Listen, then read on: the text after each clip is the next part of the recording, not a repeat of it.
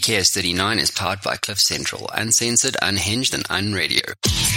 Hello and welcome to the Digital Kung Fu Show, a podcast and video cast for startup founders and entrepreneurs. Even if you're alone in your entrepreneurial journey, know that right now in your earbuds, you are joined by thousands of entrepreneurs across the world hustling today's markets. At Digital Kung Fu, we have one goal: to help entrepreneurs succeed in their ventures through information sharing, digitally connecting them with other entrepreneurs, and by dissecting and deconstructing the world's leading business minds right here on this show. Remember, you can view the full show notes on our website at digitalkungfu.co.za or tweet this show using our handle at digitalkungfuza or follow us on facebook.com/digitalkungfuza.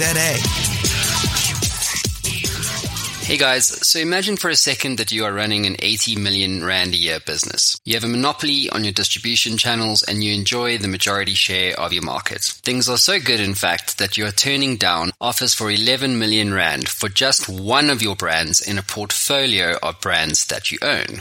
Things really are awesome.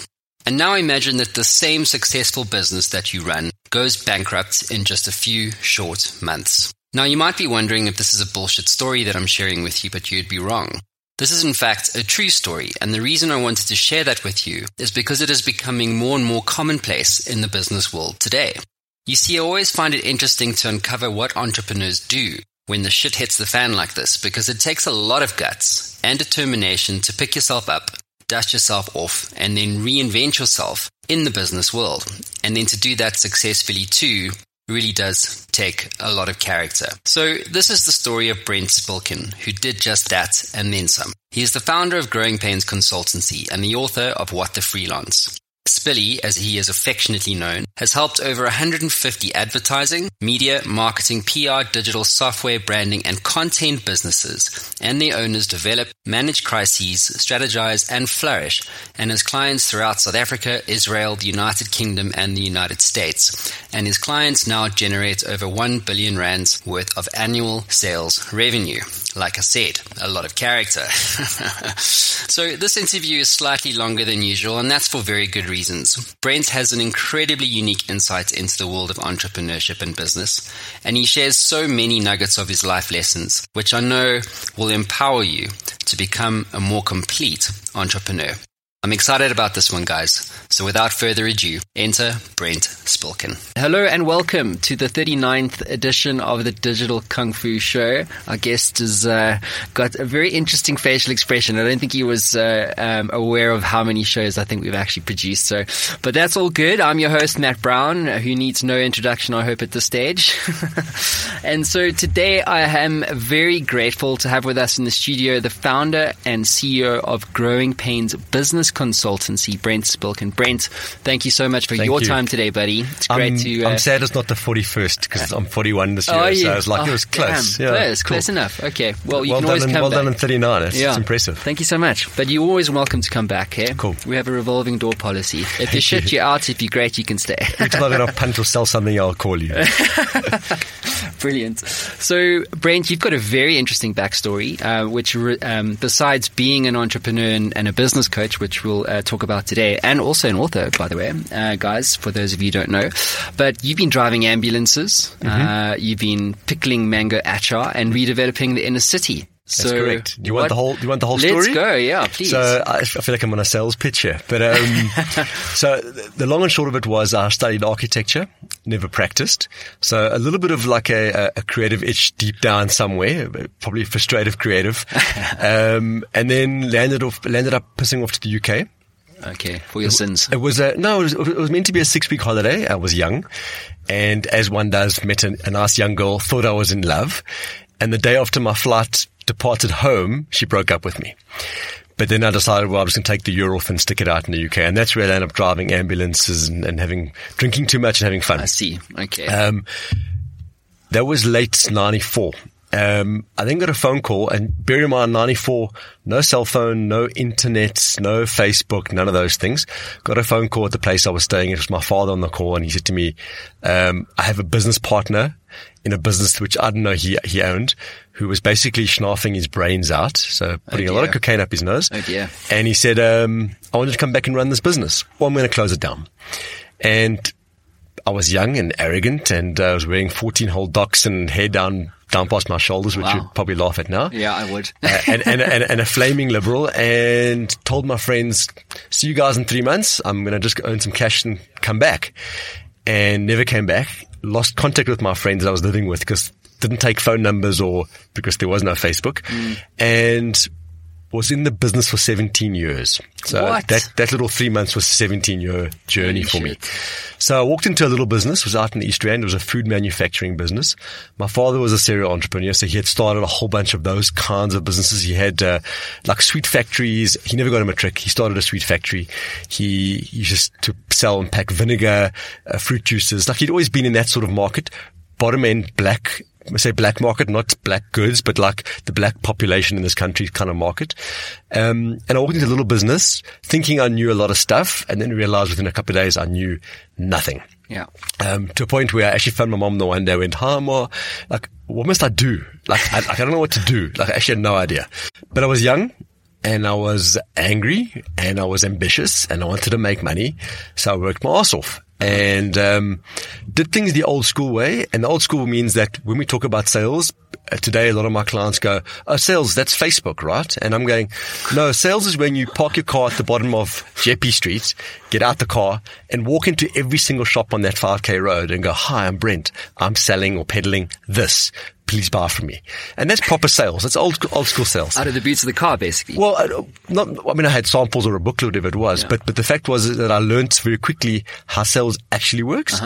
And even those guys that go, oh, but Facebook, I'm like, yeah, Facebook works to a point, but the guys making real money, the real businessmen, those deals happen in boardrooms, and those happen face to face with eye contact. And I preach that because it still hasn't changed. So yes, you can get you guys to buy your widget on your e-commerce store, but to make a real business, you need to be presenting face to face. So that's a skill that I learned the hard way. I wasn't aware I was learning a skill, but I learned that. Cut a long story short, grew the business nicely. Got up to about 30 staff, which in a food manufacturing business isn't very big. Bear in mind, you got people packing, you got sales staff, you got delivery guys, you got sales reps, receptionists, bookkeepers. Not a very big business, but giving me enough money to very quickly buy a little house in Parkhurst. And in late 99, early 2000, my memory is not as sharp as it used to be, I met a German business coach. Awesome. Who I was with for 6 years. And he taught me a lot around how to run a business academically and to stop trying to reinvent wheels when they'd been produced by somebody else and perfected by somebody else. Just take them and plug them onto your vehicle. Yeah.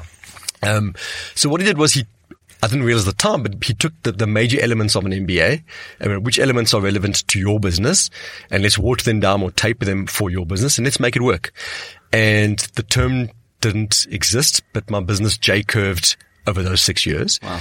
And our relationship ended probably a year or two too long, but it was very valuable to me. And did a bunch of short courses and continued growing the business. So then the business grew nicely.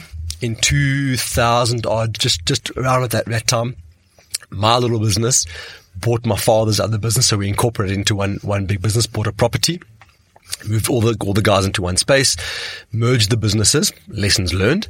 At that point, probably about 150, 160 staff. Kept growing. And got to a point where it was about 2007. We were doing about 80 million rand in revenue. We had about 400 staff. We had 19 properties procuring and processing fruit for us. We had about our sales team, about 40 guys nationally, and we supplied everyone. And we supplied, everyone, corner cafe, taxi rank, butcher, through to your Pick n Pay, Shoprite, Spar, Massmart, Woolies, our stuff, house brands, fresh fruit juices, mango acha, all kinds of pickles, chutneys, like a whole range of stuff, frozen yogurts, a whole bunch of stuff. But I hated my business. Okay. It was repetitive. It had the 5 major elements you don't want in your business, which are short shelf life product, physical distribution, unionized staff, multiple properties, and retail as your client. Because the retailers know how to screw you properly. Like that's their business. So I had the major elements of shit you don't actually want in your business. But I also learned about sales, because here we're selling something to buyers who've been trained not to be sold to. A lot of my current clients, we'll get into that later, are dealing with marketers as their clients or marketing managers. Those guys have no idea how to push back. No idea. So it's actually quite easy to sell stuff to brand and even me to agencies. Fairly easy. So repeat, I hated my business. And for the last 3 or 4 years of that business, I did everything in my power not to actually work in that business. Financially, I had achieved my goals. I discovered what my motivation was, and I had lost my motivation. And I discovered this beautiful thing, which was called Twitter. And a very, very early Twitter number. I'm quite proud of it. Got into Twitter and basically spent my life tweeting, sitting at my desk tweeting. Like, this was my thing. And grew quite a quick following, a large following in this country. Got to about, 3, 4, 5,000 followers quite quickly, which at the time was monumental. Yeah. Like no one had anywhere near that. And it was an alter ego. It was me, but it was not really me. And loved it. Loved the notoriety. I used it as a dating platform. Lots of fun. But then something strange happened was there was this, at the same time, this wave of new agencies called digital agencies coming out of the woodwork. They probably weren't even digital agencies. They were just agencies that understood something different. They weren't actually titled digital. And some of those guys came to me and said to me, "Hey, Spilly, like, you've got this Twitter shit waxed. We think we can sell Twitter." This is how far back we're going, to our clients. "Can you come help us?" So I spent a bit of time with 1 or 2 smaller agencies. They were smaller then, they're quite big now. And realized quite quickly they didn't have a Twitter problem. They had a business problem. They were run by creatives. And if you take a creative person, they traditionally think differently from most business people. They hate sales. They hate accounting. They hate measurement and numbers. They don't like to be disciplinarian in their business with staff. Mm-hmm. So all the stuff that you need in the business, besides the actual output, they generally pushed back on. Yeah. And I saw a gap. So, and I always loved my coach's business. At that time, he had about 12 clients and we were paying a couple of grand a month to belong to his thing. And I kept thinking, that's amazing. It's just him. And in the later years, a laptop, and he was earning a decent amount of money. So I always liked that because it was the absolute opposite of my business. Absolute opposite. My business was heavy and slow and very asset intensive. Bear that in mind. Back to 2007. Business is pumping. Things are flying. I'm not loving my business. Business is working without me. Should have been quite a happy place. Got onto Twitter. And then in 2008, there was the economic crisis. Now, people think that only affected the banks. What it did was it pushed up certain things in terms of exchange rates. It pushed up certain commodity prices. And combined with that, Russia had fires. Now, this is the interesting discussion here. Okay. Our biggest purchase was edible oil, sunflower oil. We used to buy, a couple of million rands a month worth of sunflower oil. The Russia fires, basically, they put an embargo out that they wouldn't sell internationally because they had lost a lot of their crops. So they kept all the oil internally. That jacked the price up of edible oil. All of a sudden, our edible oil went from like 3 rand a litre to like 12 rand a litre. And our million rand purchase went to like 6 million rand purchase. And our retailers wouldn't take the price increase. So from running a very busy, successfully healthy margin business, literally in the space of a couple of months, we were losing money month on month, like bleeding cash. It's crazy. And very little we could do about it, besides fire our clients. And at that point, a lot of lessons learned, but we had a very big business built with a lot of overhead structure built in to support our current client base. And we would go, well, we're going to stop supplying, and they go for it. But we knew what the impact of that would. So we kept thinking, well, hopefully it will change. Hopefully it will change. And just kept trading, hopefully trading out of it, but actually digging a deeper and deeper hole. I had a partner for a period of time, and him and I were seeing eye to eye. We bought him out just around 2008, but we didn't sign any sureties. What we did is we handed over a property as surety, not personal, and we had a 10-year payment plan. We were going to pay him out for 10 years. 10 years. 10 years. So in the first 18 months, 24 months, we paid him out whatever we were paying. But then we ran into cash flow problems because now we were chewing our money. So we said to him, we can't carry on paying you. Can we put a moratorium on paying you? And he was like, no.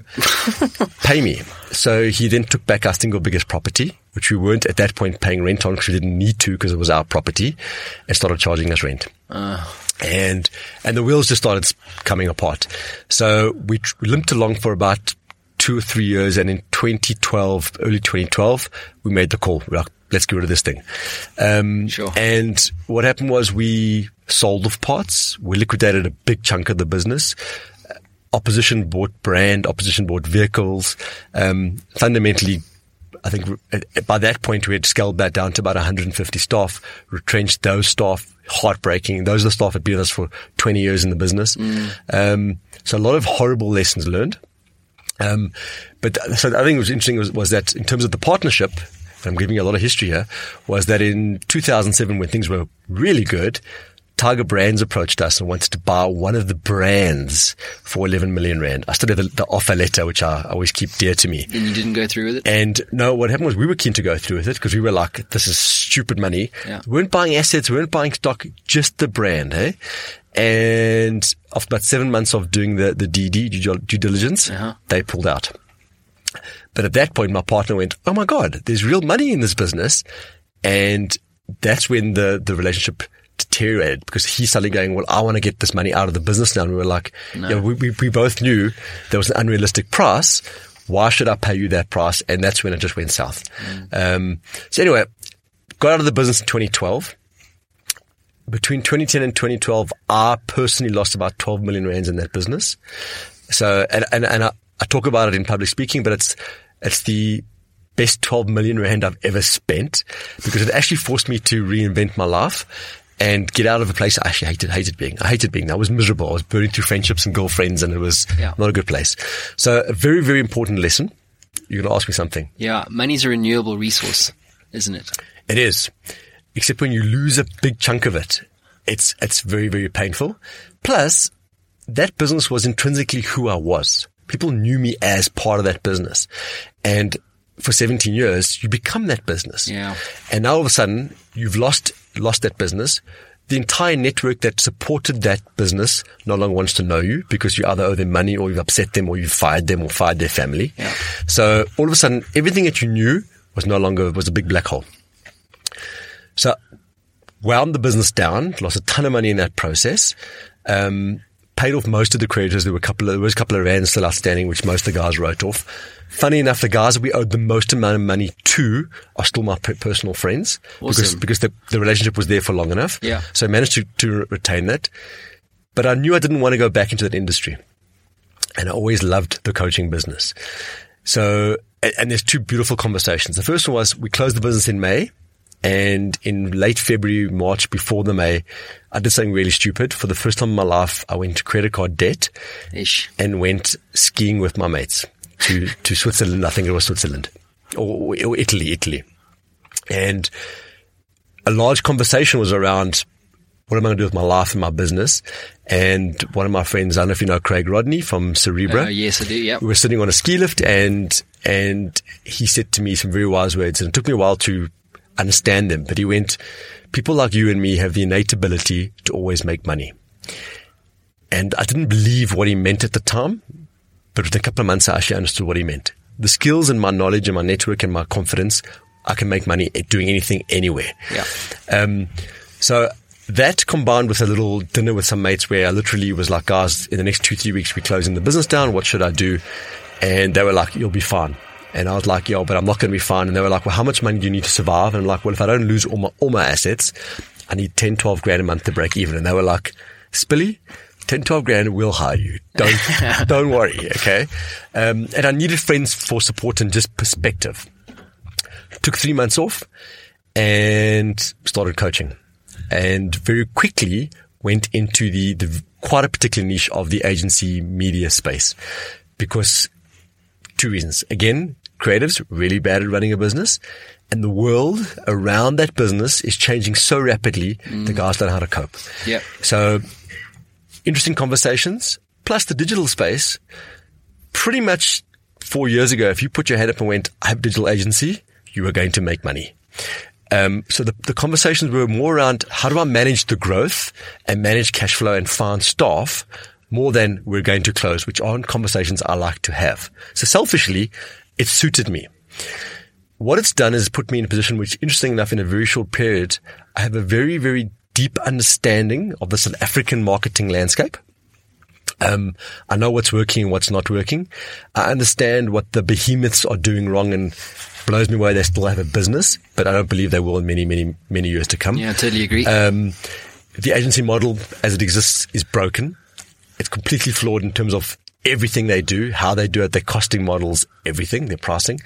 And I like the underdogs. So I've worked with some of the biggest 1,000-man agencies in this country, right down to the 1- and 2-man teams. And I like to back the small guy. Yeah. So the big thing is that my coaching is a combination of coaching and consulting. It's not pure coaching. I would love to give some money to some of my clients and actually get involved in their business, because I can see these guys are going to make money. As soon as I do that, I'd probably piss off the other clients. So I've managed to resist that temptation. But fundamentally, I love what I do now. I get up every morning, and even though today I'm a bit sick, a bit fluey, I still get to work. I enjoy the conversations. I learn from my clients. I teach my clients. And it took me a very short period of time to realize that even though I grew up thinking, who would want to be a teacher? Teaching is stupid. Why would you want to be a teacher? It also doesn't come naturally to many people. Well, the funny thing is that very, very early on, there were a couple of people that had particular problems in their businesses. And I was like, well, why don't you just do it this way? Which seemed completely obvious to me because we'd done it so much in my business, and you could see the lights turn on. Plus, the entrepreneurial space. So I don't do any big corporate work. And I deal with the owner in the entrepreneurial space, is because I can go, have you done X, Y, and Z? And they go, oh, that's a good idea. And I'll see them in a month, and they've done X, Y, and Z, and it's worked or it hasn't worked. But the pace in which the guys can adopt and implement versus a corporate is unbelievable to me. Yeah. And I don't want to get involved in climbing corporate ladders and the red tape that goes within that space. Yeah. So I've now spent my days speaking to fairly young. I mean, I say that I got a couple of 60-year-old clients, but probably vast majority 25 to 35-year-olds, and mostly, again, media, marketing, digital, tech space. Cool. Helping them grow their businesses and develop and help them achieve what they want. I don't set that tone. They decide what the growth is in their business, and I help them achieve that with the academics of running a business. Awesome. Seems to me that you should be my coach. Pleasure. With what my plans are for next year. But let's talk about coaching more broadly, because I think there's a difference between consultants and a coach. Sure. So many people, I used to be a management consultant at Accenture, traveled around the world doing basically digital and systems and tech and so forth. And people generally don't like consultants. On the other hand, you've got coaches. I think for me, the difference between a management consultant and a coach is that a consultant will tell you what to do, whereas a coach is a slightly different partner. And I use the word partner deliberately because they are a partner and they are there to influence your decision making, not make that decision making for you. Sure. Right? So what should I look for in a coach? Okay, so let's just break. There's a third part that you've left off, is the mentor. So a lot of guys have mentors, and fundamentally mentors can be different things to different people. But you're not a mentor, are you? I'm not so I mentor one or two people, absolutely. They don't pay me. Okay. So for me, one of the fundamental differences between a mentor and a coach is a paid for relationship. Okay. It's a business practice, where a mentor is someone that can help you similar to a coach, but it's more of just someone that's been there, done that, giving you advice, soundboard. Now, the other thing which is really important here is that there are two fundamental kinds of coaches traditional coaches in this world. Okay. And they're fundamentally broken down into a European model and an American model. No South African model. Well, you can be anywhere in the world and adopt one of those two kind of things. Now, the reason why there's the American model and the European model is that besides the coaching federation, which is a very particular way of coaching, which is what most coaches belong to, I don't, is that the Americans are shit scared of being sued. I'll give you advice, you sue me. It's that whole culture over there, though. Absolutely. So what you'll find is the coaches in America are very much around not giving advice. They are very much around helping you understand your problem, helping you find your own solution, and standing on the sidelines and watching you make the decisions. They don't use words like, I think you should, I feel you could. They don't use that, okay? Now, the European model is a lot softer. So there's a lot more of that consulting space and kind of like I feel like you could do this. Why don't you try this? And prompt some of those conversations more towards a goal rather than dictating it or giving advice. But both models are flawed for me. Now, you understand the agency space. Traditionally, it was you're a traditional agency or a digital agency. And over a period of time, there's something which has become a hybrid model in between, somewhere in between. Stay with us. We'll be right back. Hey there, I know being an entrepreneur can be a very lonely experience. You sometimes get stuck, don't you? Well, if you're like me, being stuck sucks. But what if you could access the minds of over 850 CEOs who have built companies generating billions of dollars in revenue and access all of that knowledge in a fraction of a second? Well, the good news is you can literally do that today. What my team have built is Matt Brown AI. It is trained on all the interviews, over 850 of them that I've done to date, all my books, all the knowledge capital that has been generated over the last 10 years right here on the Matt Brown Show. And you can get access to all of that right now for free. So how do you get access to this? Well, head on over to mattbrownshow.com and at the top you'll see community. Hit that link, sign up, it's absolutely free, and you'll be given instant access to Matt Brown AI and a community of over 100,000 subscribers.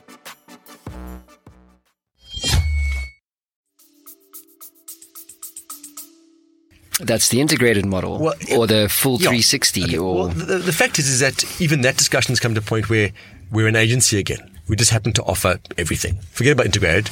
We can actually offer everything. We're basically just a marketing agency.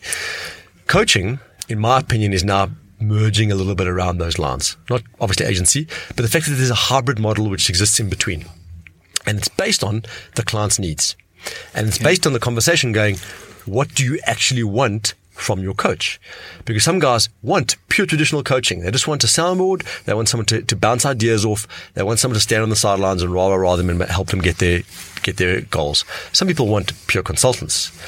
So I sit somewhere in between, and it depends on the client and how I take them on as to what methodology I coach them by. So by methodology, can I give you an example? Please, yeah. So what I find is that a lot of smaller businesses will come to me going, I want to grow my business, but they haven't defined what growth is, why they want to grow it, or what the space looks like, or what their next 5 years will look like. So the most common practice that I use is we define a shareholder's mandate, which is what do you, the owner of your business, want your business to look like 3 years, 12 months, 90 days. I'm so glad you didn't put the 5-year thing in there.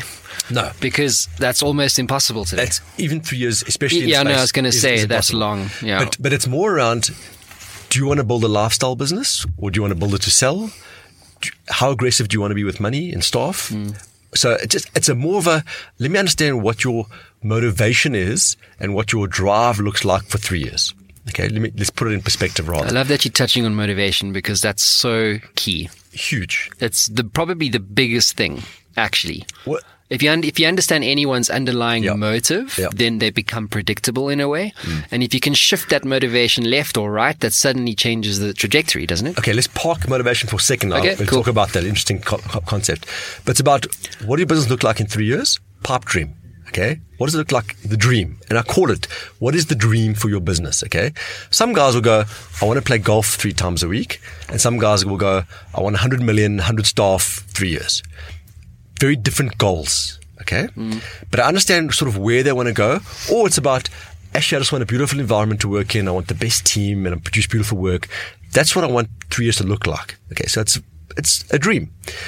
12 months from now, we can get into some specifics. So, how big a team, what kind of product, how much revenue, what kind of client. Like we can get into more specifics around what kind of systems, what kind of processes do you want. Once that's defined, we then go, what's the next 90 days look like? And that's all I talk about. What's the next 90 days look like in order to achieve the 12-month goal? That's a shareholder's mandate. I adopt that. So theoretically, I now own my client's business. I'm the owner. He is the sole or one of, or the head employee in that business. So now I'm not objective. I'm objective to the shareholder's mandate. Okay. Which means when he goes, I want to fire this client, I'm all emotional. I'm going, hang on, not your business. What's right for the business? Growth. Should you rather rescue the client? Let's talk about that. Rather than going, no, you're right. I think he's being a dick. Let's fire him. Okay. So it's about separating ownership from employment and keeping the employer delivering on work, physical delivery of work, based on what the owner wants, which is what he sets, but no longer excuse. There's no more excuse for, I don't want to do it because I'm the owner. No more. I'm the owner. You're the employee. What are you doing? And that's how we manage the conversation. Okay. In that conversation, it'll be things like, how do I build a process? How do I do marketing? You know, what kind of policies do I need? Like, and we can talk about the academics of what needs to happen in the business on a month-to-month basis. And then moving them towards their goal, not my goal. So they set the goal, but I help them achieve by delivering stuff in their business, their goal. So that's one methodology as an example, which isn't pure coaching. Because if you come to me and go, I need to interview for a mid-weight designer, what should I do? I'm going, I've got a template. Here's the template. Tweak it. But that isn't coaching at all. Yeah. Okay. But I'm going, why should you go spend 10 hours trawling the internet, figuring out how to work it? Like, what's the best? And I'm going, this is kind of tried and tested. Use this. Okay. So that's not coaching. So for me, I fit in between. And I would absolutely fail on the International Coaching Federation tests completely. And I'm happy with that. And I believe that model is flawed to some degree. It's right for some people. No question about it. Not right for me, not right for my clients. Can we talk about motivation? Okay. So, I love that concept because it's almost like a shareholders agreement that you have between two business partners, right? Which determines how the decision-making process gets governed. And one's silent and one's operational. Yeah, absolutely. Yeah, all that kind of stuff. So it's your insurance policy, really, at the end of the day. And oftentimes it costs a lot of money. I think the most expensive shareholders agreement that I've ever paid for was £25,000. Oh. I know, it's crazy, but it's worth it. I mean, we always joke about the fact that it's your anti-nuptial contract. Hopefully, you sign it, put it in the safe, never have to use it. Yeah. And we talk about those things. Often, I have partners coming to me to talk, and that's the first thing. Have you signed an agreement? No. Right. Let's talk about that. Let's start with that before anything. Let's understand what your relationship looks like. So, back to motivation. Have you ever been exposed to like a motivational quadrant? No. Okay. Neither have I. I want to develop this. Okay? Because fundamentally what happens is that there are two separate sets of motivation out there. So one is intrinsic and one is extrinsic, or internal, external. Mm-hmm. And one is positive and one is negative motivation. Gotcha. Just break that down for you, right? So internal motivation is, I want to be the best. I want to prove to myself.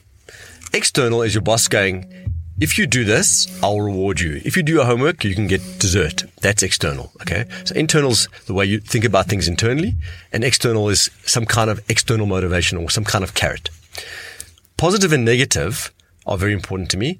So positive motivation is ownership, pride, growth, all the soft and fuzzy stuff. Okay. Those are positive motivators. Money can be a positive motivator to a point. Negative motivators is generally money when you're becoming an egotistical maniac, when it's like never enough, just that's the driver. I don't care what degree. It's a negative motivator. Very powerful. So negative and positive can both be very powerful motivators, but one is positive, one is negative. Now, the one motivation that I come across with my clients very often is something my shrink once said I had, was the big fuck you. Okay. And the big fuck you is, I'm going to show someone I can do this. Ex-partner, ex-wife, mother, father, brother, someone. Yep. And it's going to go, oh, really? Let me show you how well I'm going to do this. Hugely powerful, incredibly negative. Yeah. Okay. Now, if you put that on a quadrant where positive on top, negative on the bottom, left intrinsic, right extrinsic, internal, external, based on those things, everyone sits within one of those quadrants predominantly. Okay. So either you're positive and you have negative motivations, or you're negative and you have positive motivations, or depending where you fit. Now, the reality for me is the guys that grow big businesses quickly, the guys that I would bond my house for and invest money, have negative motivation and extrinsic. So it's the guys who, the big fuck you for argument's sake, those guys generally grow bigger, more powerful businesses. Don't get me wrong. I'm not saying happy businesses. I'm saying they grow businesses quicker. You were that guy. I was that guy. Okay. No, and I know that. And if I look at at my clients, and I have a lot of clients for the last couple of years, and my friends, the guys that grow beautiful businesses with really good cultures and really happy staff and really happy clients, which are in their own right successful businesses producing a good income, they have positive internal motivation. So it's about, I have pride in my business. I have pride in my staff. I'm proud of being the owner. I want to be the best craftsman in terms of my position in the business. Like all those things, I want a happy environment. It's personal. It's internal. They grow good businesses. They grow them slowly. They may be more sustainable than the other ones. Yeah. But in terms of venture capitalist, that's what I'm looking for. I'm looking for the guy that's aggressive. He's angry. He's got a point to prove, and something on the outside is motivating him. That's where I put my money out of those 4. Awesome. So it's my own personal opinion. Neither of them are right or wrong. But if it was a short-term return, I go with that. Mm-hmm. If it was my business where I'm going to work in, then the other opposite diagonal corner is where I put my money. Yeah. Happy place. Yeah. I'm probably in the fuck you quadrant. Actually. All the time or? No, not all the time. Just now at this very given point in time. Can't share why on air, but happy if you take me on board as my coach. It's the kind of thing we'll explore. But I totally understand it because you do want to. It's the short term motivation. It's like you're going to fucking make it rain, regardless of what actually transpires or stands in your way. And in fact, if the way doesn't exist, you're going to fucking make the way. It's that kind of. So the reason why it's important that you know that is as follows. And let's talk about mine. Okay, so I wanted recognition from someone. And I went aggressively to get that recognition. At some point, many years later, I got a bit more mature. It became apparent to me that person was never going to pat me on the back and go, "Hey, buddy, well done," ever. And the moment I had that absolute realization, I lost motivation. So that and money were the two motivators for me. But at some point, I had the 2 cars. I had the convertible German car. I had traveled the world. I'd bought my second house. Like I'd done shit. Okay. And now money wasn't so much fun anymore because I wasn't going to ever buy a jet plane. I'm not that aspirational.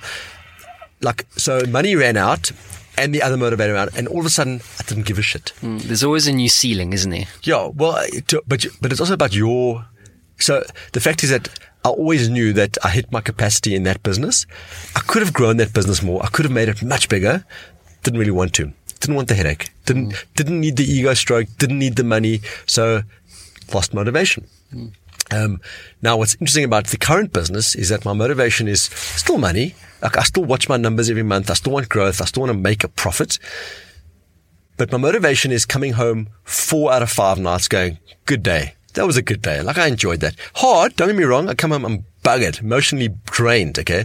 Because all I'm dealing with is everyone else's problems. Yeah.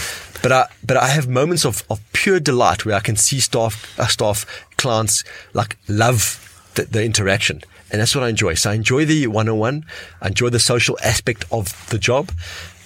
And I don't believe that I've even come close to exhausting that as a motivator yet. So I know that I've got a long runway until I get to a point where I go, I'm bored or I'm tired of this. Yeah. It runs into the next conversation you wanted to talk about was the smaller entrepreneur space, the freelance space. Yeah. Before we get in there, I want to ask you a curveball question. Yeah.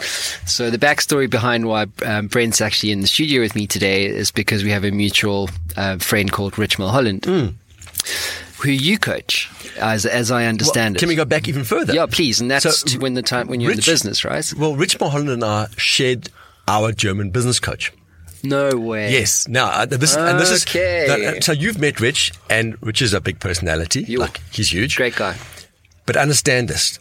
Our coach, had certain parameters in order for him to coach us as clients.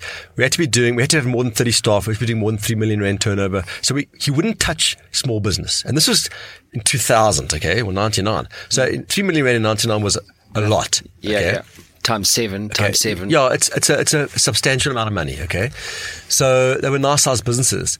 He came to us and went, because we used to do group sessions as well, and he came and said to the group, he goes, I've got this guy. He hasn't really got a business, but I want to bring him into the group. And we're like, no. We had to qualify and we had to be vetted. And no. And he's like, please, I want to bring him into next month's session. Just meet the guy. And we were all like, no, he's not going to add value to us. We want value from the same size businesses. Anyway, eventually we agreed, and in came Rich. And within an hour, we were like, how much money does he want? We want to invest in this guy. All of us, we're like, this is the guy we want.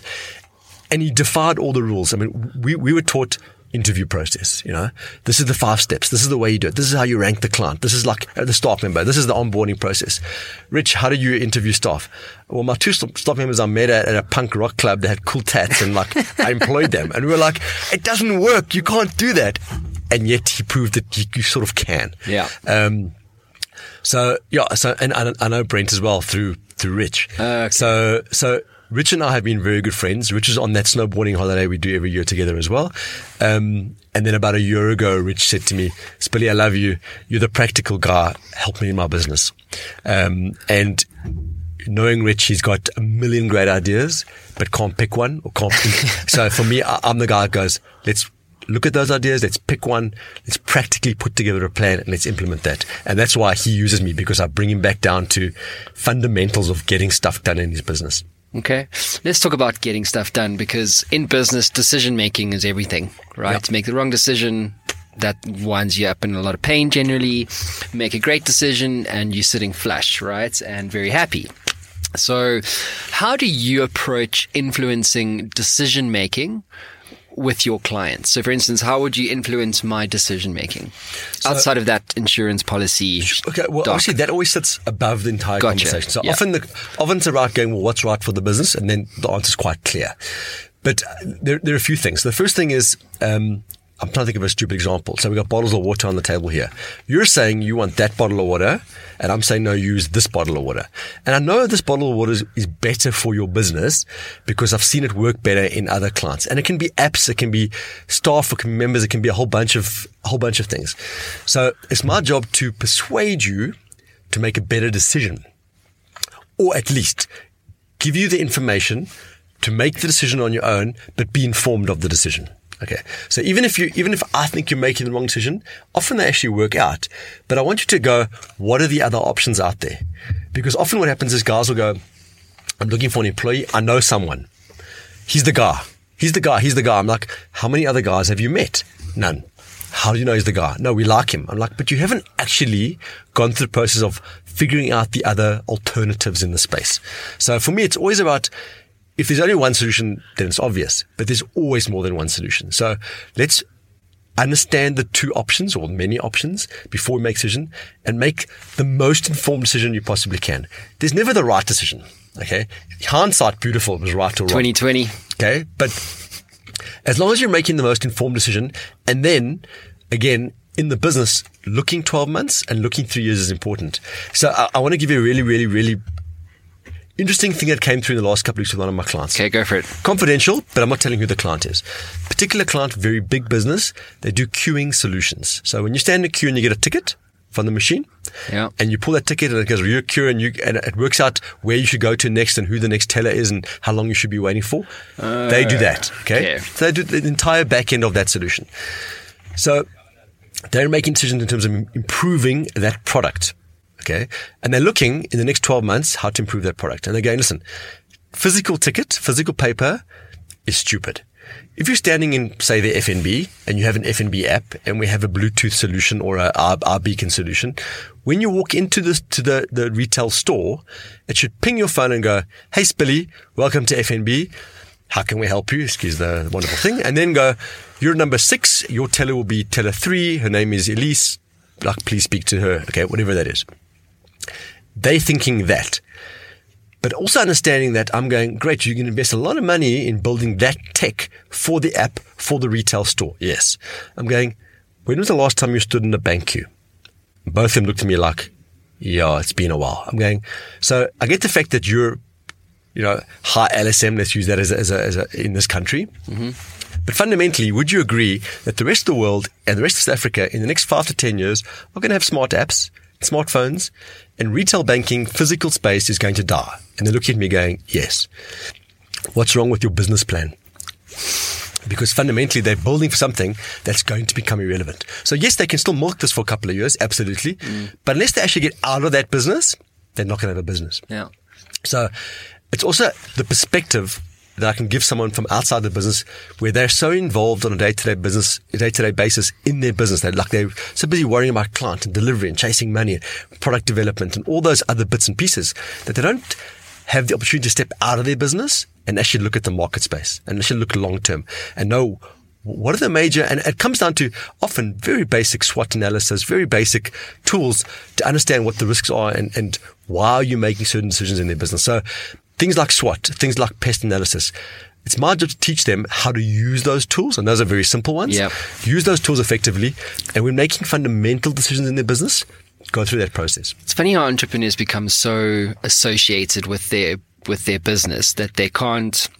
And I've been in a situation many times where you battle to make the right decision because you're so associated with it, and it's just such a funny thing for me. Rich always says you can't read the label from inside the bottle. Yes, that's right. Yeah, exactly. That's a great analogy. There's loads of those analogies out there, but it's a huge problem. So a lot of my clients always go like, you should call yourself perspective coaching, or because a lot of what I sell is just pure perspective. And it's just the fact that I can question things from the outside without offending anyone. Between partnerships, I can say you're being a dick, no, you're being a dick without offending anyone because I'm not actually involved in that business at that level. So come back to answer your question in terms of how do I help them? Information. I have a full-time researcher as well who can find case studies on my papers to help inform the decision. Perspective. And then putting in a trial and error A/B testing if we both aren't sure what the right answer is, to go, right, let's do this. Here's some data. Let's check, is it working, isn't it? And very quickly understand within a couple of weeks or a couple of months, if this isn't working, right, let's do alternative. So they don't just go barreling forward and not actually checking, they're controlling the measurement around it. Yeah. And I'm a big believer in measure everything, toilet paper, coffee, right through to the numbers in your business, everything. Gotcha. I want to know. Let's talk about what we're actually talking about here is very much the outer game of success. The external motivations, I guess, would fall into that category. But then you've got the inner game stuff as well, where we also touched on it with regards to motivations and so forth. But as a coach, do you only focus on the business side of the coin, or is it the personal side of the coin too? Both. Because you have to have that full picture, right? So when I'm pitching at a client, I talk about what it is that I do. And if you've never had a coach or a shrink or anything in your life, the value that they bring to you is very difficult to explain unless you've actually been exposed to it. Gotcha. Yeah. So often it's easy to sell a client on the academics, which is what's an interview process? How do we build that? What are the 100 questions? Guys go, I need that. Easy to sell. But during that discussion, what I talk about the left side, which is the psychology of running a business. And the psychology is, my wife doesn't like me working Saturday mornings. How do I deal with that? Okay. Or I can't relate to my kids. So there's a whole bunch of, okay. Or I'm burning through my relationships, my friends and my family because I'm working so hard. And how I'm do I drinking find too balance? much. I have clients confide stuff into me that's frightening in terms of them having affairs with their secretaries and and I've got to try to remain objective as the owner of the business to go, well, how's that going to impact the business? I'm not a shrink, so I can't get involved in marital, the psychology of marriage or managing that relationship. I'm not a counselor. Okay. So at a certain point, I draw a line and go, you need to go and see a therapist, or you need to go see a lawyer, or you need to go see an accountant, because at a certain point, I'm not that qualified, or it's beyond my legal scope of what I should be doing with your business. So there are points where I absolutely palm that off. But I do absolutely talk a lot around motivation, inspiration, and helping guys sort of understand that and be inspired. I have, jokes aside, I have clients that will phone me on Sunday night after carte blanche going, Spilly, I don't want to go work tomorrow. Yeah, I'm sure. And then I'm going to go, right, listen, let's put the plan together. Let's talk about how we get you out of this business. And at least let's work towards that. So, because not everyone loves their job, hey? It's a big problem. Guys stumble into businesses and then hate it for whatever reason. Don't you think, or do you subscribe rather to the fact that you should be thinking about your exit strategy from day one? Yes. So build it to sell it. Okay. That's what I'm Always. interested in because, I think any business has a longevity in terms of its enjoyment. It's great building things, not so great running things. That's you. Is it just me? Yeah. Okay. I was talking for me. Yes, I totally, Sure. absolutely guilty as charged. Yeah. But in my experience, like entrepreneurs are great at starting things. Many aren't so great at running things. Sure. Yeah. Okay. So the first thing is that let's just look at traditional working environments from 2-3 generations ago. You had lifers. You join a business and you spend your life as an employee in that business. That personality trait hasn't gone away. The world around it's gone away, okay? But some people want to start a business to be in that business forever. And they're comfortable with that. So that they can build a decent business. It doesn't have to be world-changing, innovation, Instagram 2.0. It can just be a decent business that gives them a nice lifestyle, a decent salary forever. Now, that's something that's important to know. We talk about the 3-year goal. If you were my client, you'd be right. 3 to 5 years, retirement money. Okay. A lot of guys are actually, no, I've built and worked other businesses. I've tried other things. I just want a business that gives me 50 grand a month with a bit of a bonus once a year forever. So understanding that's really important. I still say to them, build it to sell it. 2 reasons. First thing is, if you really want lifestyle, you don't want to be opening and closing the front door every day. So even if you're a lifestyle business, you want automation and people and systems to run that business without you. Okay. Number one. So, and that's also the best time to sell your business is when you're stepped away from the business and you're running it via SMS on the beach. And when it's ready to scale, right? Because the only way you're sitting on that beach is if you have those systems in place. Absolutely. Yeah. Now, the sad thing is, and you'll know this coming from the sort of industry you come from, is that there's been a huge spate of buying of smaller businesses in this country by the multinational networks. All those guys, all of them sold too early. All of them. Now, they sold too early because they had such long earnouts. Now, a lot of those guys, 2-3 years into their earnout, are going, I fucking hate my life. I should never have done the deal. We've made so much money, we could have kept the business, and. Now, the reality, they wouldn't be having that conversation if the earnout was 3 months. If they went, here's the keys. I don't actually work in this business. I am the silent 100% shareholder in this business. I'm out. You don't need me. That's a successful sale. Yeah, I agree. When the guys get tied in for 3 to 5 years and the corporate machine gets shoved down their throat. It's horrible, man. It's horrible. I mean, also you get the targets you have to achieve and it affects your earnout and it's a whole mess. And they're entrepreneurs. They don't understand what that means. Yeah. And they get sold on this. So first prize is build it to sell it. If someone comes and waves enough cash in your face, even if you want a lifestyle business and it's enough, then walk away from it. No problem. It's your decision. But you want the option. Important word. You want the option of selling that business at the right time. So a lot of my friends have now sold businesses to those New York global networks.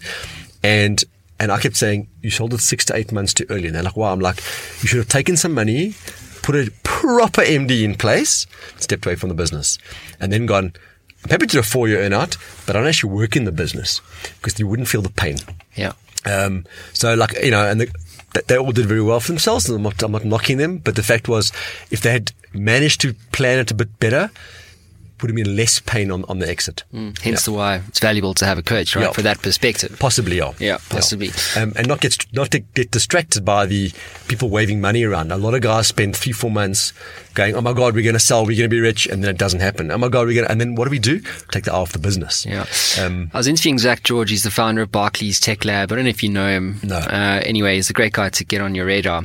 But he specializes in accelerating startups, and he was talking about exiting of startups and how literally what you were saying now, that the guys exit too early. Yep. Like they get to 10 million rand a year run rate, maybe 20, 30, 40, 50, and then suddenly they get bought. And he was saying that if Uber or Airbnb was a South African startup, they would have exited too early. And he was saying guys shouldn't do that. So that's completely echoing what you're saying. Absolutely. And the funny thing is one or two of my clients who have just done seed funding internationally didn't know what the norms are. So they actually built way past MVP. They went way past that. They've got not even proof of concept. They got physical banks buying from them. And then went, right, let's go raise some money. Locally, no one actually has cash, or everyone's so bloody averse. So they went to the States and raised money. And my understanding was that normally seed capital around there is $100,000 to $250,000. That's like, that's the first drop in the ocean.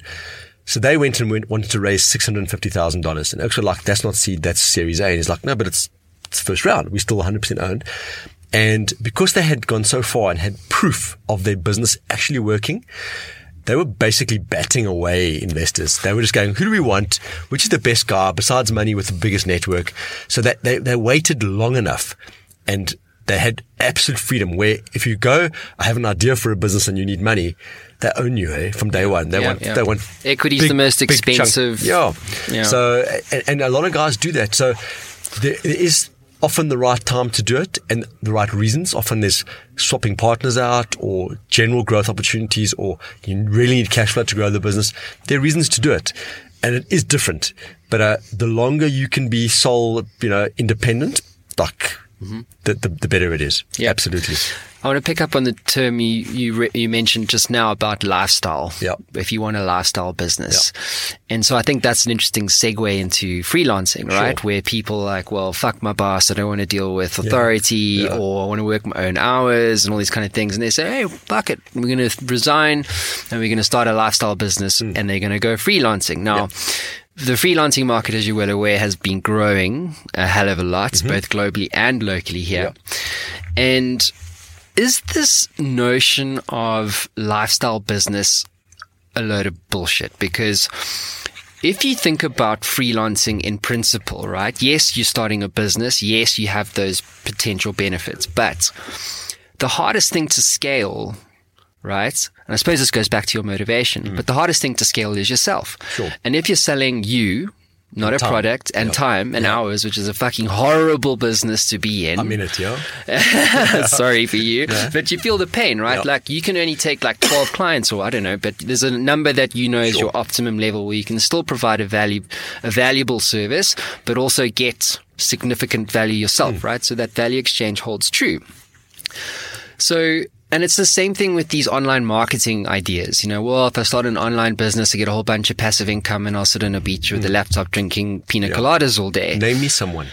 Yeah, exactly. Like how many guys do you know that actually got that right? No one. Yeah. But this is my point. So Ferris, maybe. So I guess, and this is why, and we're just, teeing this whole thing up before we started recording, whereas for me, if you're starting even if you use the term freelancer, you're still the business owner, right? The 100%. Freelancer, to your point, completely applies in the creative category. Sure. But in your world, that, for instance, if I was going freelancing, which I'm not, but I'm saying if someone were to do that, that you're starting a business, you're becoming an entrepreneur. Yeah. So the implications of that are far reaching, and especially true in this notion of, well, I'm going to start a lifestyle business. Because yes, you get different types of entrepreneurs in terms of their motivation, right? But for me, I just feel that if you're going to take freelancing seriously, and you're the expert here. Yep. But if you're going to take freelancing or being a business owner seriously, you need to almost reevaluate what your motives are and almost park this lifestyle business thing.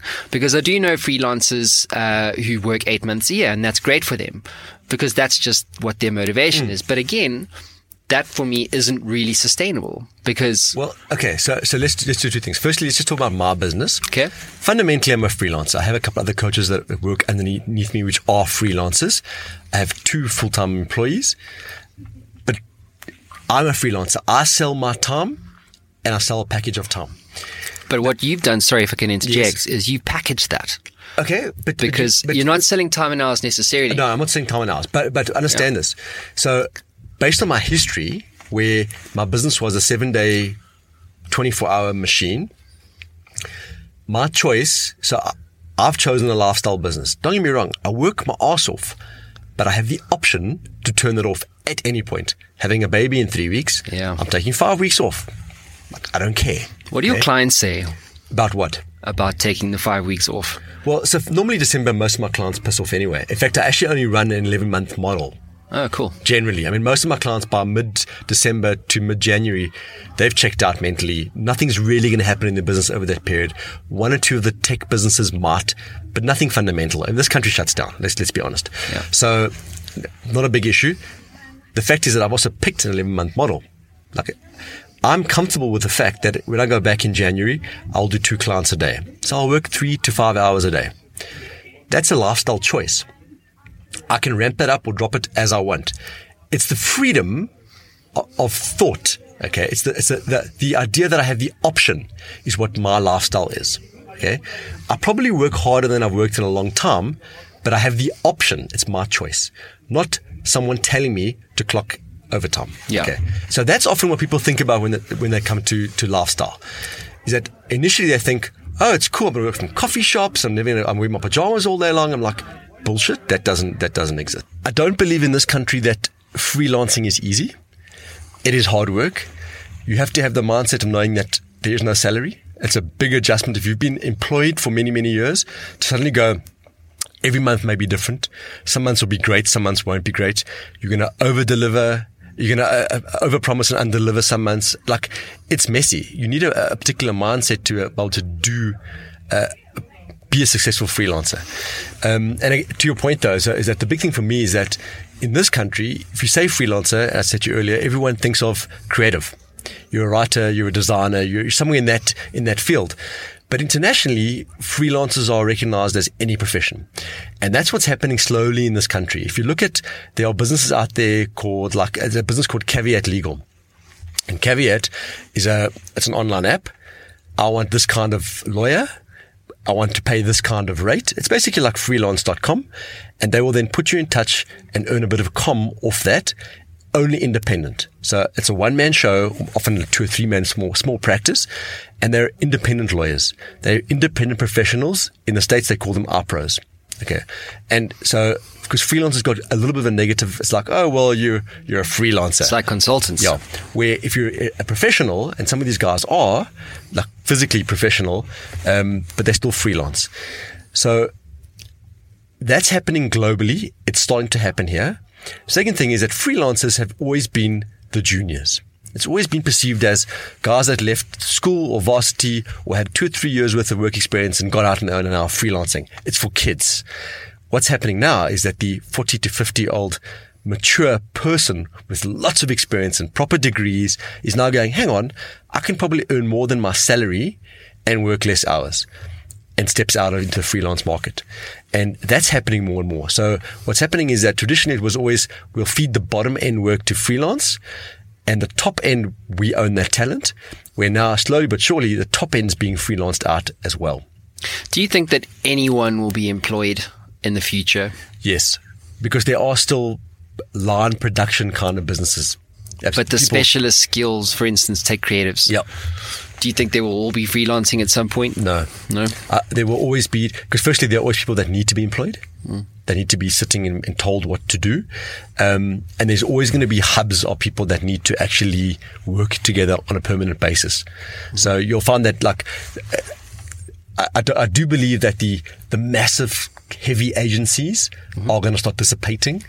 But I don't believe that everyone will always be completely independent. I do think that there's going to be a lot more remote working, permanently employed remote working, definitely. So that might start happening more and more. It is happening. But I think which is really important is that we get into the agency space here. But traditionally what happened was we used to employ the heavy, hard thinkers at the top, the expensive people, and outsource the bottom. Okay. A piece of design work, piece of copy, just get a freelancer in. And what's happening now internationally is they're going, we want to employ those 10 grand freelancers, bring them in permanently. So we have all those little writers at the bottom, and we're now outsourcing the thinking, the expensive stuff.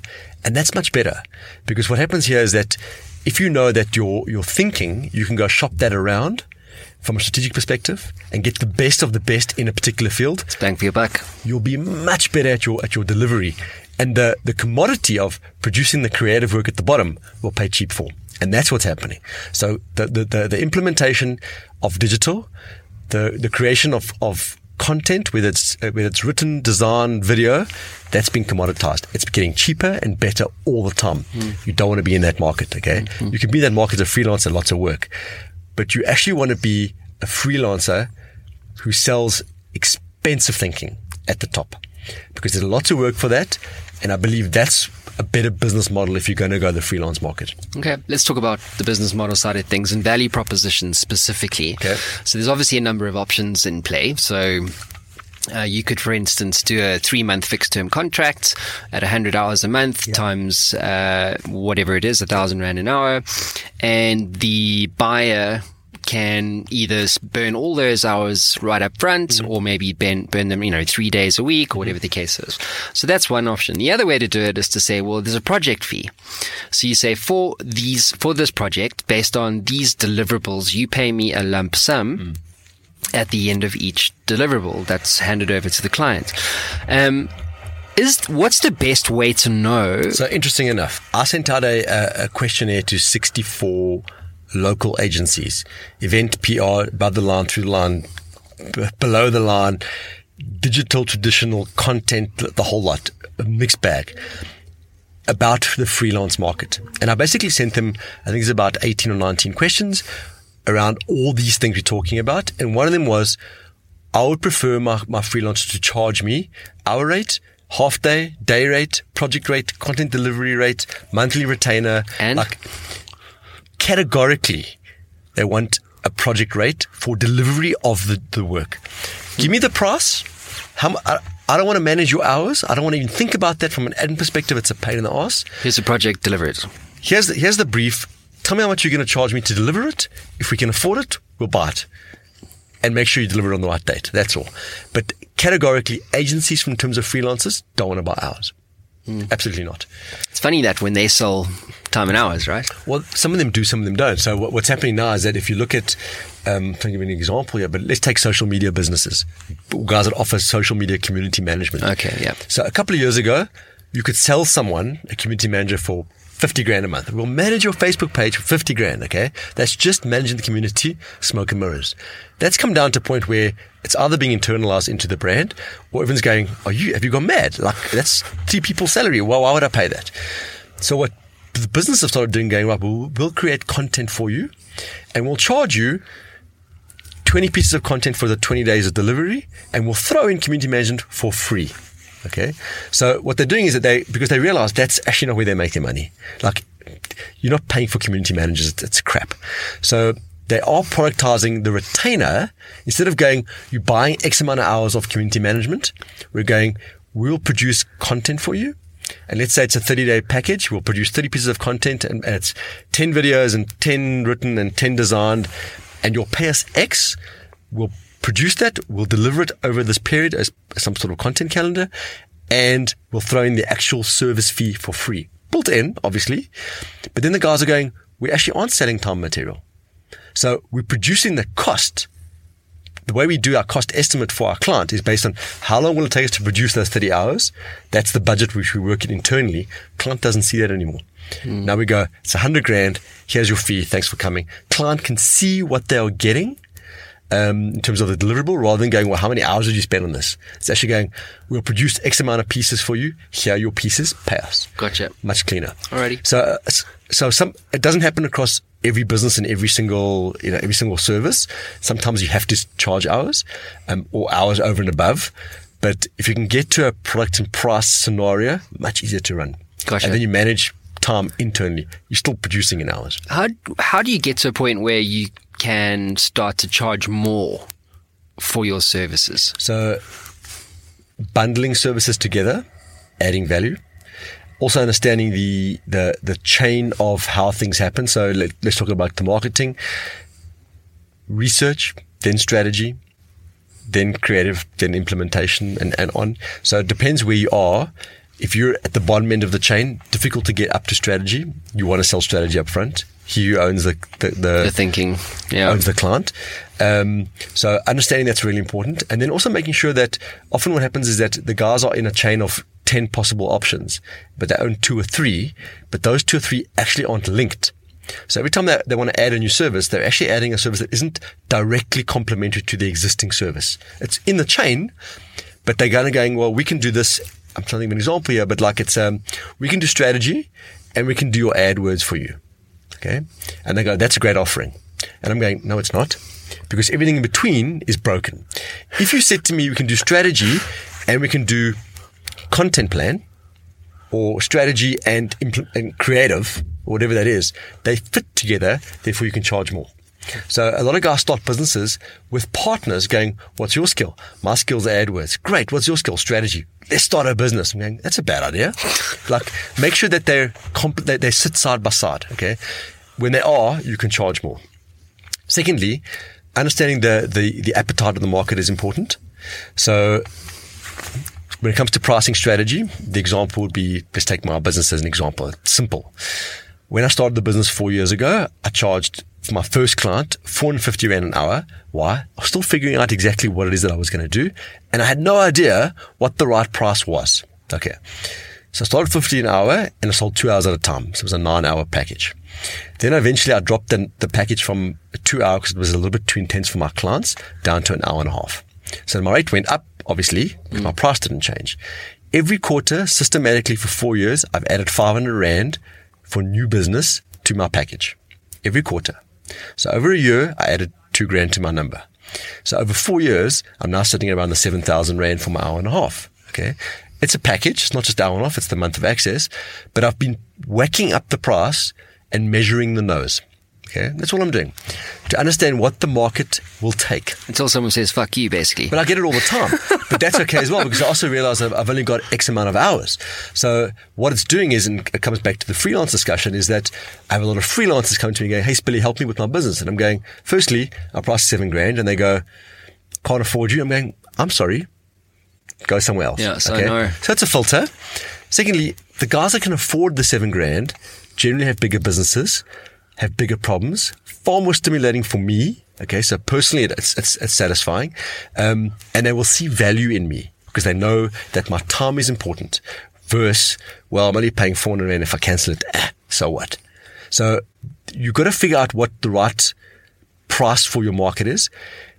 If there's enough work out there and you're smart enough, pricing is you can just keep going with pricing to a point, obviously. But the fact is that how you market yourself, how you sell yourself, how you deliver yourself, understanding the value you deliver to your client, you can charge whatever you want. And let's talk about my business. So a lot of guys go, 7 grand an hour. Like no one charges that. Okay. It was for an hour and a half. And I'm going, let's talk about Tony Robbins. Do you know Tony Robbins? Yeah, I do very well. Okay. So I don't prescribe to what he does, but about 2-3 years ago, he put a little talk online and he went, I'm proud to say I have 8 clients. 8. Okay. They each pay me $1 million a year for access. And I'm going, that's a good gig. Yeah. That's a really good business. Okay. So how much are they paying a month? $80,000. How much time are they actually getting from him? Some months they don't use him. So what's the limit in terms of my pricing? If I can get myself to be marketed the way Tony Robbins does his, and it's taken him years and years and years to get there, that's the cap in my opinion. How many people pay that? Very few. But that's fine. I'd be quite happy with 2 or 3 clients paying me $1 million a year, never mind 8. So understanding the market appetite for price and understanding the value delivered to your clients, there's no such thing as the right price. Can we touch on the sales strategy side of things? Yeah. How does a freelancer develop a sales strategy, for example? Keeping in mind, you mentioned earlier about, face-to-face being still primary. The best way to sell. Yeah. So in most of my businesses, I speak about 2 things. Okay. Sales all the time. And then the staff, the people element. Okay. And the businesses which do well, whether they're freelancers or whether they're 100 man agency, they're run by salespeople or by people who understand sales. Okay. So often you find that the best creative businesses have a non-creative person at the head, an accountant or a salesperson, because they just go out and flog the business. Okay. They know how to sell the business. So sales, firstly, hugely important. For a small business like a freelancer, let's just say a freelance designer. Okay. How do they build a sales strategy? A couple of very simple steps. Firstly, understand what your service is. Understand what your differentiator is. Now we talk about USP. Let's talk about the USP. Understand what that is, what makes you unique. Now, what makes you unique, there's a lot of guys similar to you, but there's something about you that makes you unique. Often it's just you. You're unique, okay? We then decide, once you got that, who the perfect client is. So we build a client avatar. Once we got that, we build we build sales lists. So if you're in business, you've got existing clients and old clients. If you're brand new, there's a wish list. We build the wish list and go, right, what's the best way to get meetings with the wish list? Are we cold calling? Are we emailing? Are we desk dropping? Are we standing outside waving banners outside the office? How are we getting the attention to get the meeting? And let's set a target for number of meetings per month. And there's obviously some detail to that. So existing business, wish list. Existing clients, upsell, cross-sell, understand what that looks like, get referrals. Old clients, go speak to old clients, the ones that you like or who still like you. Build those lists, put together a plan of how we're going to actually manage them, put them in a CRM system, off we go. And often with my clients, this is stuff that I hold them accountable to, going, right, you want to go and sell, you want to aggressively grow. I want you to have 5 meetings a month with wishlist, people you've never worked with before, 5 meetings a month with your existing clients, to upsell and give me 2 referral leads, which means you actually have to go into a meeting going, who else do you know? Internally, within the organization, auntie, uncle, external, I don't care. Get me referrals, go over referral meetings every month. So we're actually drilling down into our existing clients, actively hitting a target of number of meetings rather than just numbers. So with existing clients, it helps with account management to make sure we're in their face. But new business, so if you're just going, I'm starting a brand new business and I want off you go, I'm going, right. Once we know what you're selling, what makes you unique, understanding all those differentials within your business and who you want to target and be specific in terms of an industry, now we can do your marketing. Because now your marketing needs to feed and support your sales initiative, not the other way around. If you're incredibly well funded and you want to throw tons of money at Facebook and Google, then cool, marketing can be your route to market with pleasure. But most freelancers don't have that. So it's me getting them to go, I'll cold call or email. That's generally the way to go. Social media, desk drops, there's other ways of getting people's attention, and some are more successful than others. Some take longer, some cost more money. But fundamentally, sales for me is a strategy. It's ticking boxes. Number of emails, number of meetings, number of quotes, number of yeses and nos, what the nos are, why they're saying no, how do we adapt the sales call, copy and paste, and manage those conversations forever. So even if the guy's going no, it's no for now. What did you say to him? What did he say to you? 3 months, new approach. Yeah.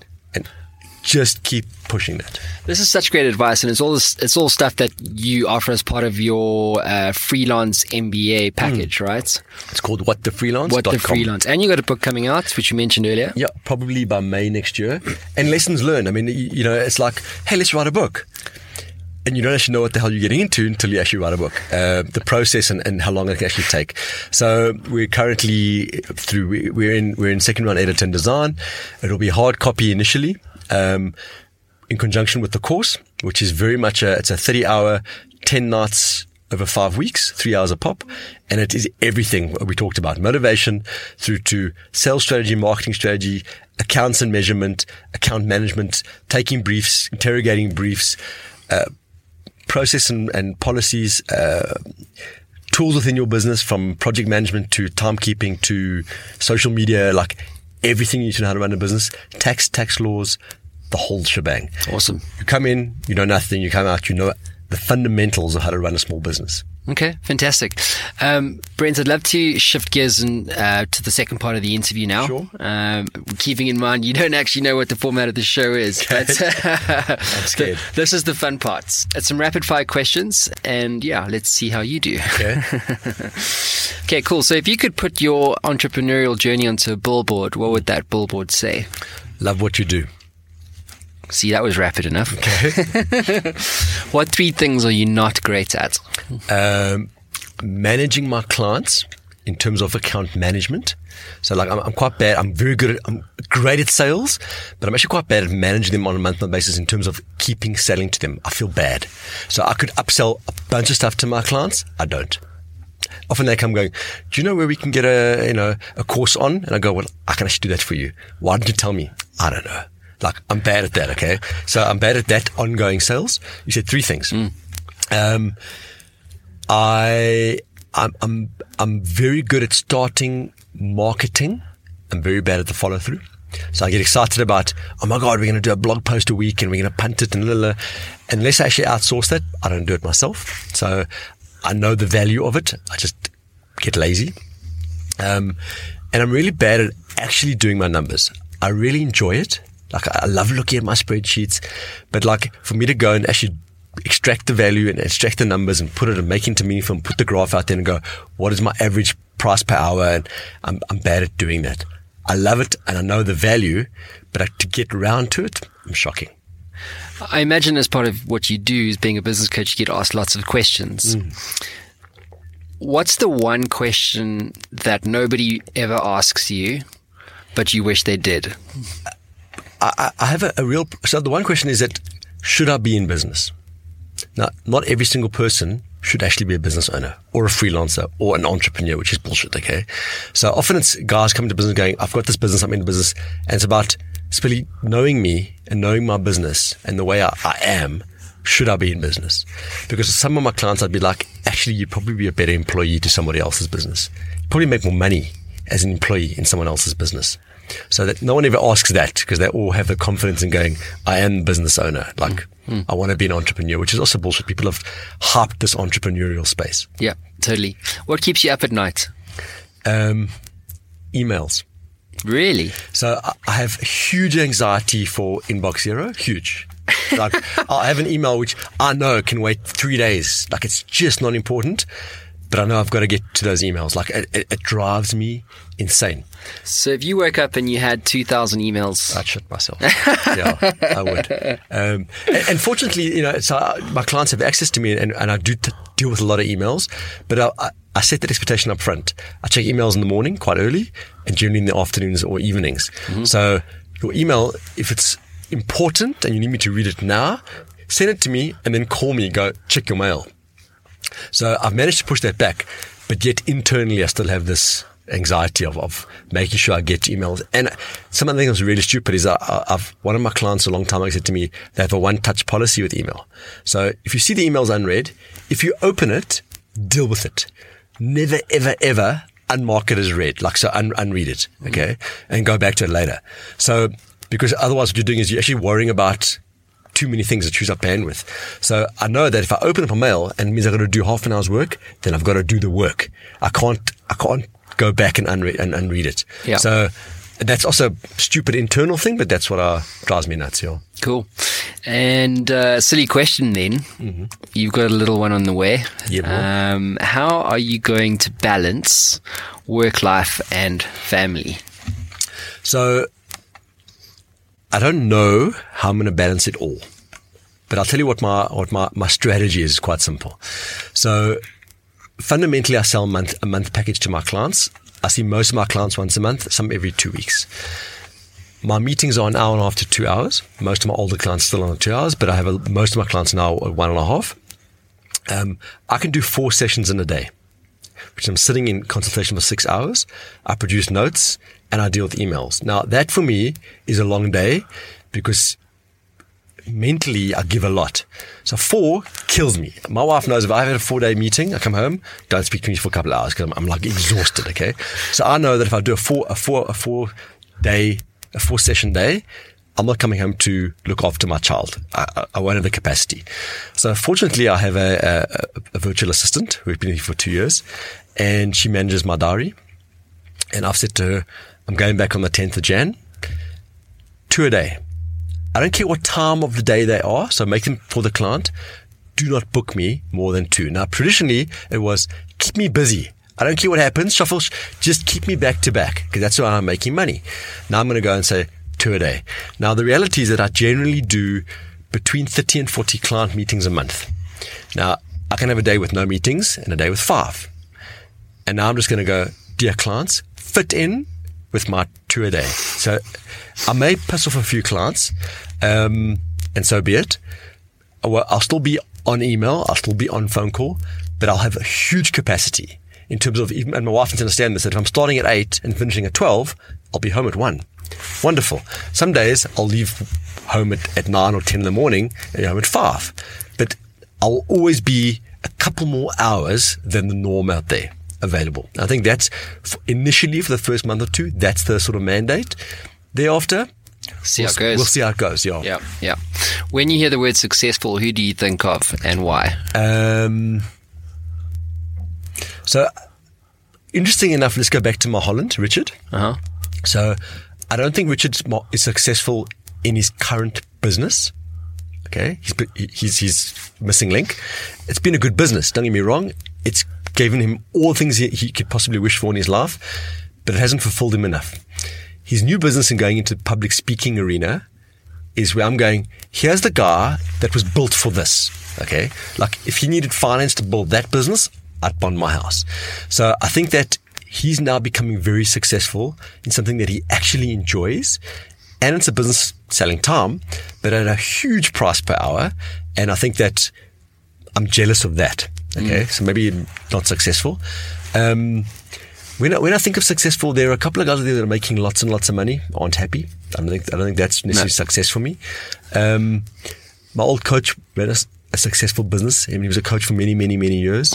He impacted a lot of people in a positive way, and lived a good lifestyle. His lifestyle. I mean, he traveled a lot, but it was his lifestyle. I think he was a successful man.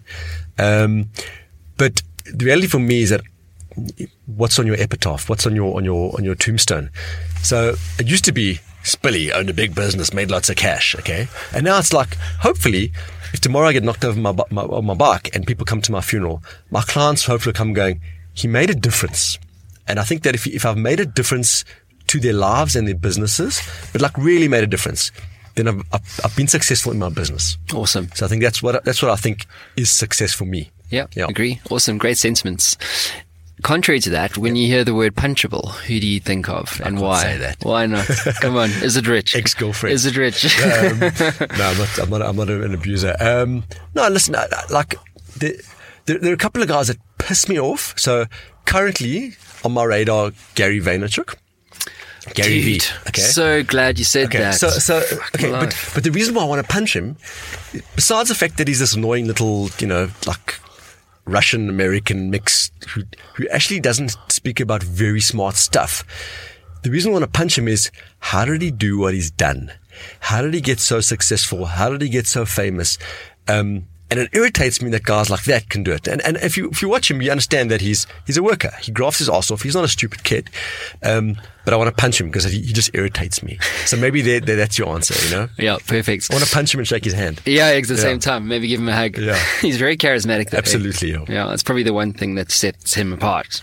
Yeah, there's a couple of guys like that. I mean, and Casey Neistat as well. He's the kind of guy where I'm like, you irritate me, but I'm super jealous of what you've done. Yeah. If you could go back to yourself and have coffee with yourself when you were 20 years old and give yourself one piece of advice, what would that be? Crystal clear. I talked about it this morning. At the age of 20, I bought a house in Parkhurst. I want to just put this in perspective, okay? So Parkhurst pricing basically was doubling year on year for many, many, many years. It's stupidly expensive per square in the area. I walked into a house. I was looking for a house. I walked into the house. The house was 320 grand. It was on the front cover of Architectural Magazine, 320 grand. And I walked in and I went, I can't afford this, and walked out. And the agent said to me, come back, give me your details. I was like, no, this is out of my price. I can tell this is out of my price range. And I was earning 3 grand a month. So, and I couldn't afford it. A couple of months went past and that woman phoned me and said to me, that house that you wanted is still on the market. I lied. It was 380 grand. I ended up buying it for 320, and it was like I was committing my life. Like I moved in that house. I had no furniture. I had nothing. Within about 4 years, that house was paid for and furnished. I used to throw wild parties, and all my friends were still studying, and I had the 2 German sports cars in the garage. The one thing that I would definitely have done was not blow so much money, save more, and absolutely buy 5 or 6 more houses in Parkhurst. It's like, in hindsight, you'd be laughing now, absolutely smiling. And I could have absolutely done it. And there was a period in my life where for about 8 years I was debt free, but didn't save any money. And if I think about no regrets. I mean, I enjoy the fact that I traveled like a lunatic and I had lots of fun. But if I'd been smarter with my money, I'd be a lot more comfortable today. Awesome. Yeah, save. Last question for you, buddy. Yep. What's your why as an entrepreneur? What gets you out of bed in the morning? I think that business is a great hobby. I love seeing how businesses work and how people work businesses. I love seeing businesses succeed. I love seeing what businesses do for people, and not about just money, just in terms of growing them. Like I have clients that come in like church mouse, and within 2 years are like public speaking. I love watching that. That gives me my why. Like if I can help see that, and often it takes longer and you don't always know what the results are, and there are a couple of obvious stars. But for me, that's, in a business perspective, that's my why. And with that comes the finance. Money will come in if I believe that, it'll come in. And someone else want to punch in the face? Simon Sinek. Like that book and that YouTube video has ruined some of my clients because they can't move forward because they don't know what their why is. And I'm going, actually, you just need to make a living. Just start. Just go. Start. Stop getting stuck on what's my meaning. Or purpose, or passion. Yeah. Sometimes. Yeah. Although it's valuable if you have the answers. And I find that the people that really appreciate that why are mature businesses. Not so that they're either very, very immature and don't really understand their business, or mature businesses. But in between, it's not that important. Go get some clients, deliver good quality, whatever you're delivering, build them, collect your money, move on. Just do it. Yeah. Awesome. Brent, that concludes your time in the hot seat. Cool, it's been an absolute pleasure and honor to get to know you. Definitely want to sign up. No worries. Cool. And if you can fit me in at some point, let me know. Next year. Yeah, sure. When you go the 2 hours a week. Yeah, and we'll talk about what you're doing next. Yeah, no, we must, definitely. Thank you so much, buddy. My pleasure. Thank you. And wish you all the best. You too. Ciao. Cheers. This is just a quick message to all of you who have not yet gone to digitalkungfu.co.za to register and sign up to join the Digital Kung Fu community. If you do that right now, I will send you some free training. It's some stuff I've developed specifically for entrepreneurs and business owners.